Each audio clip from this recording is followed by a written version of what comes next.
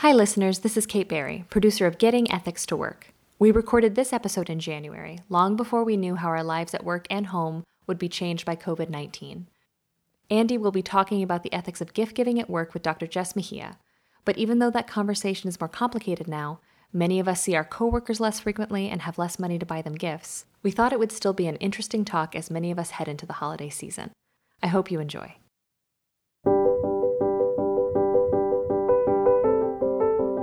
From the Prindle Institute for Ethics at DePaul University, this is Getting Ethics to Work, the podcast that tackles the trickier moral dilemmas that you might face in the workplace. I'm your host and Prindle Institute Director, Andy Cullison, and with me is our guest, Dr. Jessica Mejia, who is the visiting Shannon Scholar here at the Prindle Institute. She is also the Assistant Director of Academic Services. Jess, welcome. Hello. And Jess, why don't you tell us a bit about yourself? I'm originally from Los Angeles, California. Studied in San Francisco at the University of San Francisco. I got my PhD at Purdue University in applied ethics. Excellent. Welcome. Before we get started, I want to remind everyone that we are not lawyers and are not offering legal expertise or advice. But as an ethicist, I can tell you why it might be okay to be a Scrooge and never give anyone gifts in the workplace. So Jess, you and I were talking about gifts once in the hall, and you raised some interesting stories about some of the awkwardness about gift giving, and it sort of formed the basis or inspiration for this show. So could you tell us about those? I grew up in a traditional Mexican household, and my mother had some views about gifts where if somebody gave her, say, a $100 piece of jewelry, she would turn it down. She'd say, thank you, turn it down, move on. My aunt had a very similar attitude, somewhat different though. She would say, thank you, turn down the gift, and then sort of take offense about it. The reason was that she sort of saw this as a focal point of the gifter sort of pointing out, here's something you can't give back, right? Or something of that's worth like $100 that you can't give back. It struck me that when it comes to gifting, at least one of the reasons that people will turn something away is because they feel they can't reciprocate with something of equal value. But also there's just power dynamics at play, like with my aunt's reaction, where she sort of sees this as you're signaling your status in comparison to mine, and you're showing me to be lesser than you somehow.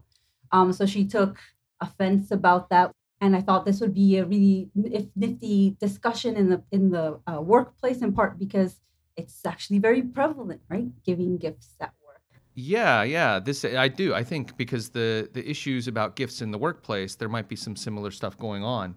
All right, so let's get to work and talk about it. So your story highlights some kind of general issues that might arise with the practice of gift giving that people might not even realize could be happening, right? So you named one, which was there might be some unintentional status signaling that could get people upset. Sure.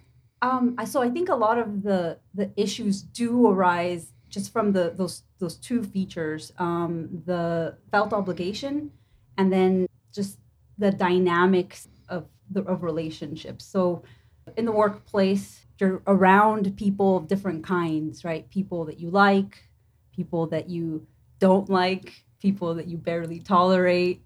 You've got bosses, there's underlings. Sometimes there's very complicated hierarchies. There could be friends. There could be people who are co-workers but are of different economic statuses. One of the things I find really interesting about gifts is that there's an aspect about this that's all about etiquette, right? Mm-hmm. So there's something just pragmatic, and it's just learn the social rules.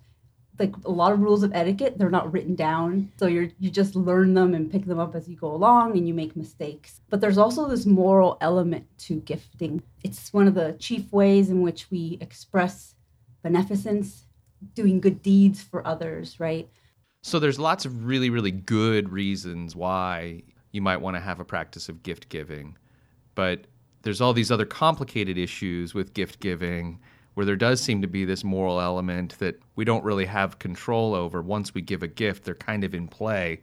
I find that there's just this kind of odd, unspoken anxiety around birthdays in the office place, or when the holidays come around, like, do I have to give everybody in the office a present? Last year, so-and-so gave me a present. Am I supposed to do that this year? Everybody bought donuts for my birthday. Am I supposed to do that now for everyone else's birthday, or those kinds of things, right? Sure. And a lot of that is, it could be the case that you're required, or it's an unstated rule that you give gifts that work for occasions you wouldn't otherwise, right? So yeah, we tend to give gifts on holidays. Christmas is one of the big ones. I imagine Valentine's Day for some places. I remember doing that in school, right? Mm-hmm. Birthdays, announcements of birth, other milestone promotions, graduations. So all of those are opportunities where this kind of an issue arises. There's reasons to try and put forth some sorts of standards on the part of businesses, and I think those reasons actually explain why a lot of businesses have this, right? It's not like the International, Business Association or something is determined we need to make sure we have standards about gifting, right? It's just that issues arise, and so businesses have, made determinations on their own about, maybe we ought to sort of monitor this process or have some sort of formal standard or an informal standard. What's going to happen if everybody gets a gift except this one guy that nobody likes, right? Or what's going to happen when you allow there to be so much pressure that it's hard for somebody to abstain from giving a gift. Right. That's you raise a really, really interesting point there, where if people get left out, I can imagine an organization could run into, I hate to raise the legal scare button. Again, we're not offering legal advice, but you could imagine a boss, particularly a wealthy boss who has a lot of discretionary income, using gift giving as a kind of backdoor practice of doing bonuses and incentivizing, right? So you could imagine bosses giving people very generous gift certificates for having closed a deal or something like that, right? And yes. So you could even imagine a boss doing this when they've been sort of prohibited by their own HR from offering bonuses, right? Like, oh, if they're not going to let me offer bonuses, well, I'll just give out gift cards from my personal cash. Yes, oddly, I think this is the history of benefits, by the way, in the workplace. Oh, really? It was for being prohibited to give raises above a certain amount or a certain rate. It was something like that. But I was thinking a boss could try to do a runaround on that and say, oh, no, this is not from the organization. I'm paying for this gift out of my own checking account. It's my money. It's not the organization's money. So it's an interesting kind of domain here where does that count as compensation or not if it's gifts between individuals? It's a really interesting question whether it's morally permissible, right? There's a sense in which it's a good thing when somebody tries to give somebody a gift. It is, at least one formal way of defining it is the bestowal of a benefit on somebody. But it creates inequalities in the workplace, right? The people who are the gift recipients will stand out from the ones who weren't the gift recipients. And, maybe bosses need to be thinking about it even at small magnitudes, right? Like, every now and then I'll be like, whoever's in the office, I might just be like, hey, I'm going to Starbucks. Can I get you coffee, right? And then I started to worry, like, oh, could I accidentally be doing that only on days when certain people are in the office, right? Or, things like that. And so, yeah, I sort of ran into this situation where I was thinking to myself, there should be more consistency to my spontaneously to your spontaneity. Yeah. There should be my spontaneity should be much more carefully planned. Instead of for individuals, maybe I get coffee for the office or something and just set it down in the common area, or instead of offering to buy someone lunch, pizza for the office. Things like that aren't sort of to any specific individual. It's just sort of bring a gift that sort of becomes common property of the office, something along those lines. Sure. Has a more diffuse benefit to the workplace. Right, and no individual is going to feel like they've got to pay me back, right, if it's a blanket benefit to the office generally. Right. At least I hope they wouldn't feel like they needed to pay that back. So gift giving, it's fraught with these weird complications. So one of the things we've talked about is this kind of felt obligation that people feel when someone gives a gift. So I thought it might be fun just to think about that question. Like, when someone gives you a gift, does it place a moral demand on you in any way, shape, or form? Do you have thoughts about that? Maybe it's not a moral demand that you reciprocate, but some moral demand anyway. So I'm sort of stepping away from the workplace a little bit. If somebody gives you a really life-changing gift, like donates an organ to you, right? Right. That might confer an obligation on you that you be careful, right? That you take care of your health. And it wouldn't be an obligation to reciprocate. But it somehow, I think, feels as though maybe you would owe it to that person who made this sort of sacrifice on your behalf, that Right. you take care of yourself in that case.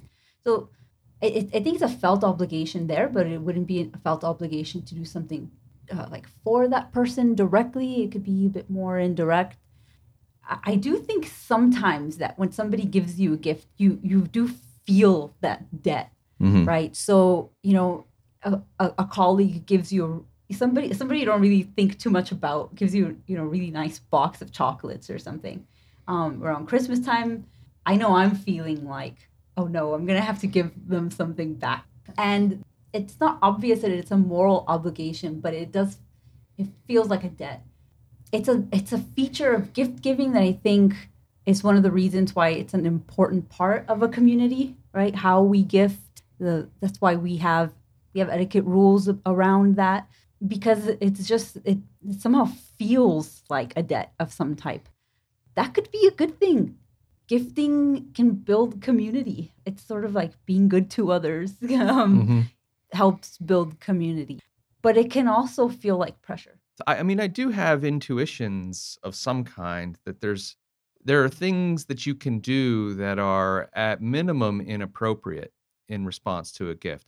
And I mean, I just think about what we try to teach our kids about receiving gifts, right? So, right, Sure. like imagine my son opens a gift from my mom, and it's a Hot Wheel car, and he says something like, "Oh, I'm not really into cars anymore." I mean, right, like, and I can Yes. imagine grown adults doing things like this, and we'd be like, "Dude, why would you say that?" Right? Like, Right. right, like someone gives, your coworker gives you a Starbucks gift card, and you're like, I don't really drink coffee. Yeah, so it's funny because there's a virtue with the gift giving part, right? Beneficence. There's a virtue with the receiving part too, right? Gratitude or grace. Yeah, I think children, it takes them a while to figure that out. You do see them spurn gifts openly, right? And we do think there's something wrong with an adult who does that, right? That can't control the, oh no, I really didn't want this kind of a reaction to a gift. Yeah, I remember growing up, and it was deemed sort of inappropriate to say that you already had the thing.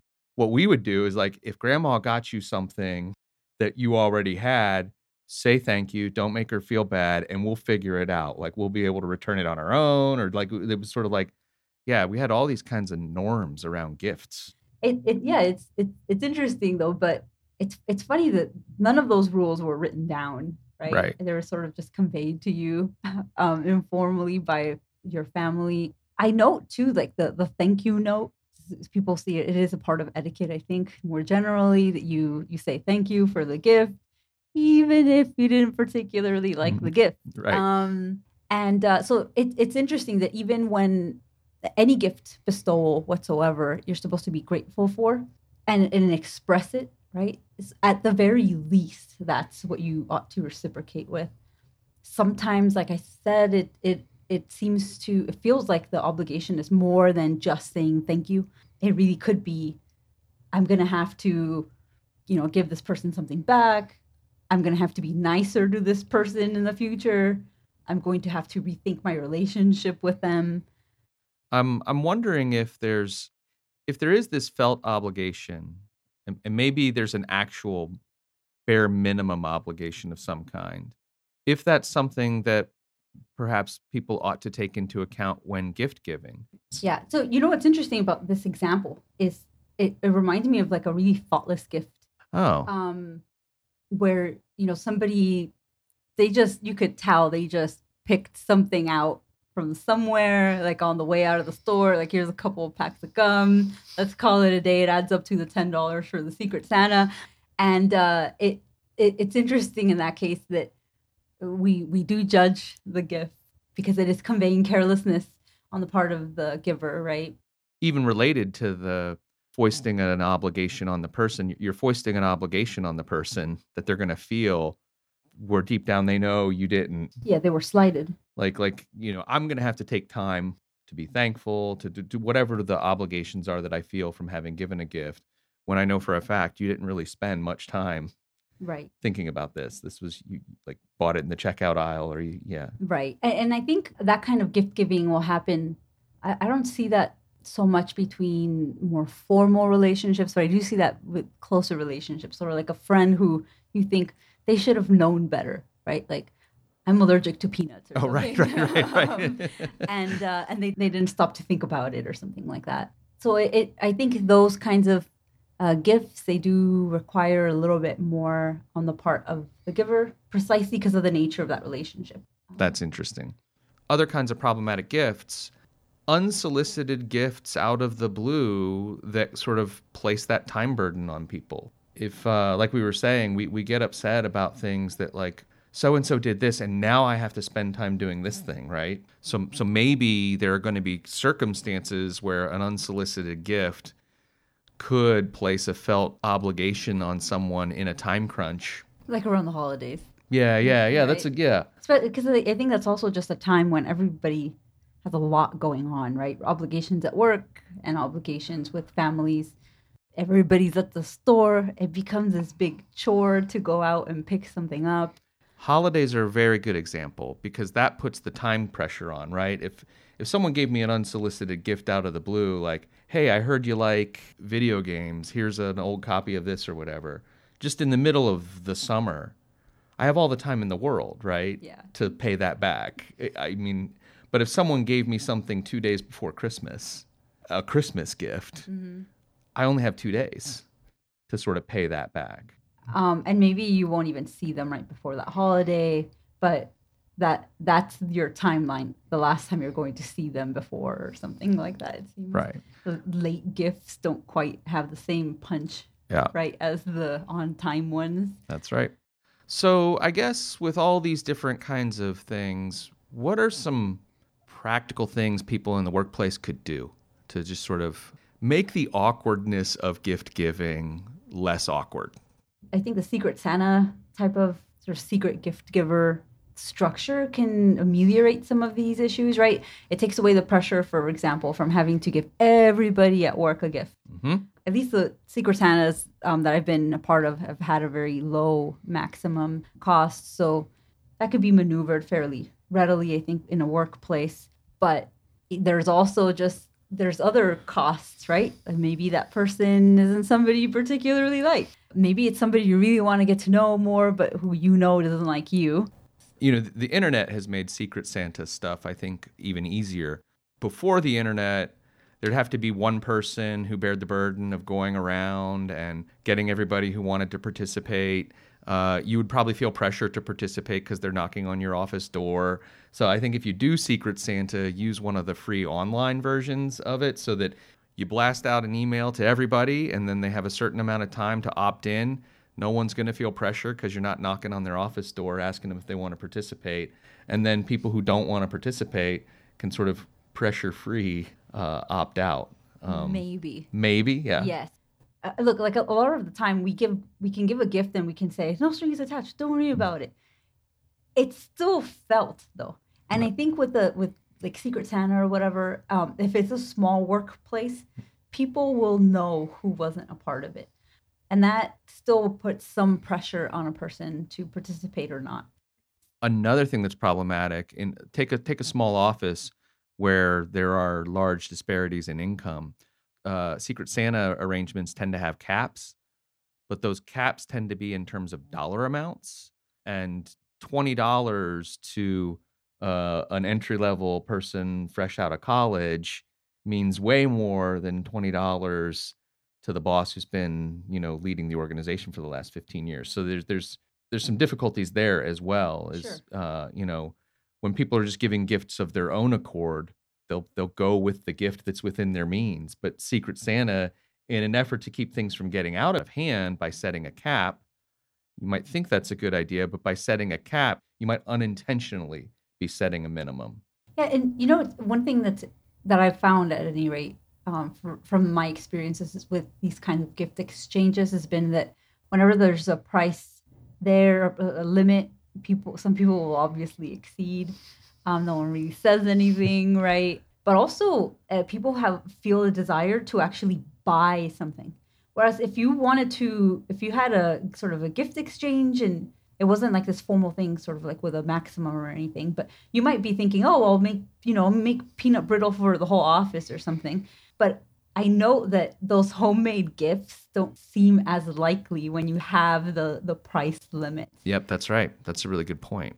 So yeah, even things like Secret Santa might not be like an obvious solution. Yeah. One thing I've noticed, at least here at Prindle, is that I feel like over the last few years, we've been actually, at staff meetings and things like that, we've been having just sort of much more open conversations about like, what are we going to do this year around the holidays? Like, last year we did this.